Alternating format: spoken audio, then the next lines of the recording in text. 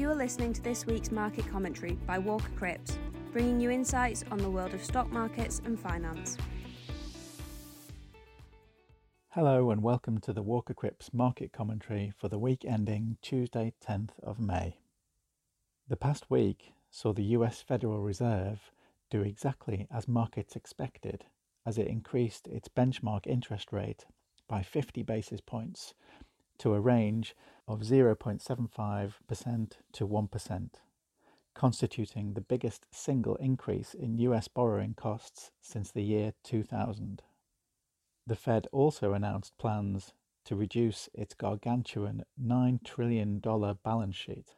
In June, July and August, the central bank plans to reduce its stock of Treasury securities and mortgage-backed securities by a combined total of $47.5 billion per month, then from September onward by a combined total of $95 billion per month.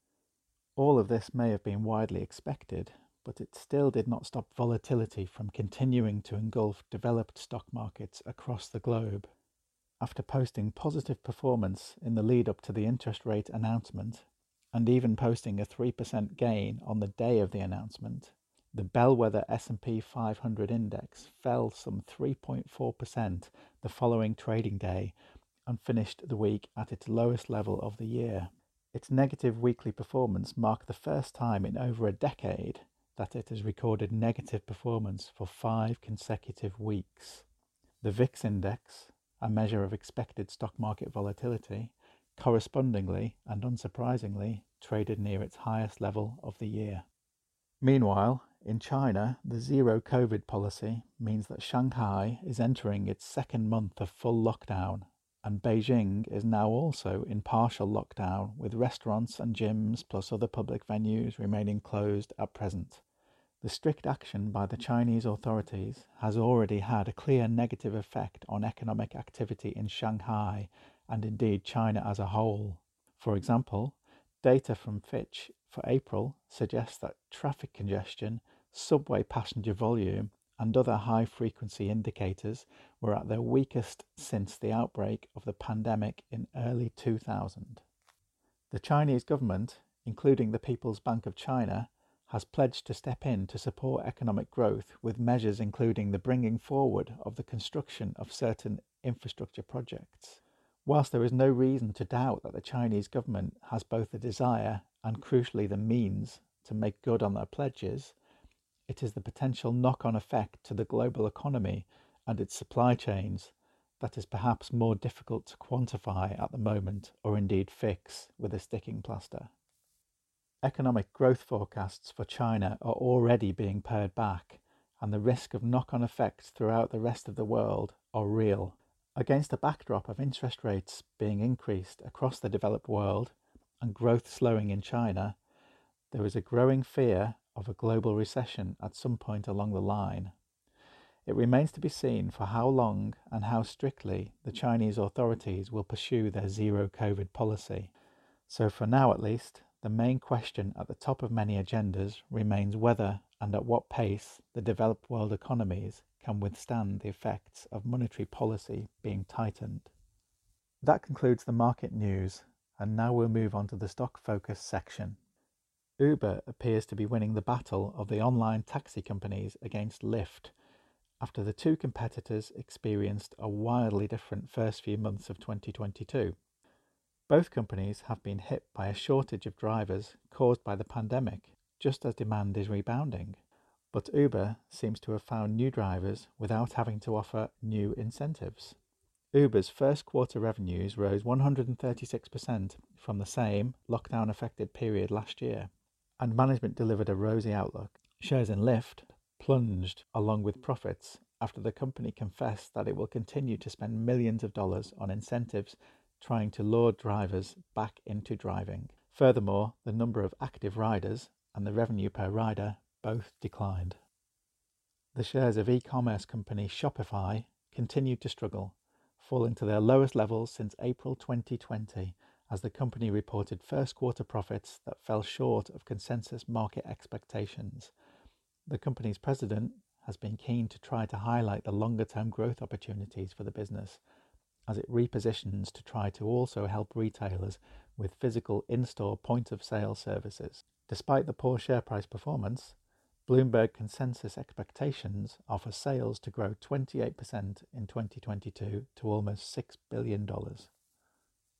Airbnb reported its first ever quarter of positive adjusted EBITDA as its first quarter results exceeded consensus analyst expectations. With demand for travel increasing, the company saw over 100 million nights and experiences booked for the first time during a single quarter. Despite giving an initial boost to the share price in after-hours trading, Airbnb shares still ended the week down some 21.9% amidst the wider market sell-off. Sports clothing manufacturer Under Armour saw its shares fall some 33.7% over the week as it announced that it expects revenue growth of between 5 to 7% for the current fiscal year.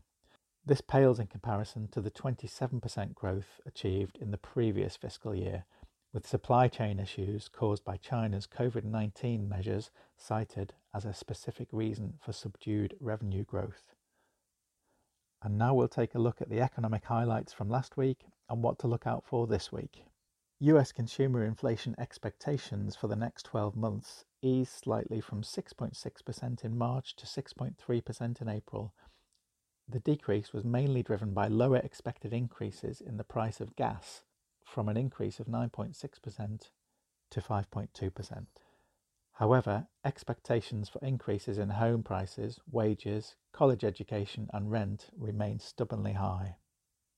The benchmark 10-year US Treasury yield reached 3.2%, its highest level since 2018. At the same time, the 10-year UK gilt yield reached 2%, its highest level since 2015.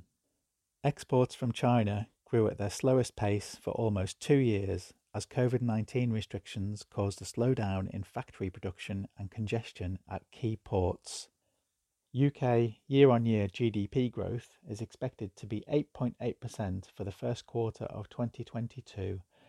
This follows a 6.6% year-on-year increase for the final quarter of 2021, which was driven mainly by increases in public and household expenditure. US year-on-year inflation is expected to come in at 8.2% for April, down slightly from 8.5% in March. Euro area year-on-year industrial production is expected to decrease by 1% for the year to March, down from 2% for the year to February, which was the biggest reading in 5 months. That concludes the weekly market commentary. Thank you for listening. This was Walker Cripps Market Commentary. If you'd like to hear more, please visit our website at www.walkercripps.co.uk. To keep up with our latest news and content, you can follow us on Twitter and LinkedIn at Walker Cripps. Until next week, thanks for listening. This podcast is intended to be Walker Cripps Investment Management's own commentary on markets. It is not investment research and should not be construed as an offer or solicitation to buy, sell or trade in any of the investments, sectors or asset classes mentioned. The value of any investment and the income arising from it is not guaranteed and can fall as well as rise, so that you may not get back the amount you originally invested. Past performance is not a reliable indicator of future results. Movements in exchange rates can have an adverse effect on the value, price or income of any non-sterling denominated investment. Nothing in this podcast constitutes advice to undertake a transaction, and if you require professional advice, you should contact your financial advisor or your usual contact at Walker Cripps. Walker Cripps Investment Management Limited is authorised and regulated by the Financial Conduct Authority and is a member of the London Stock Exchange.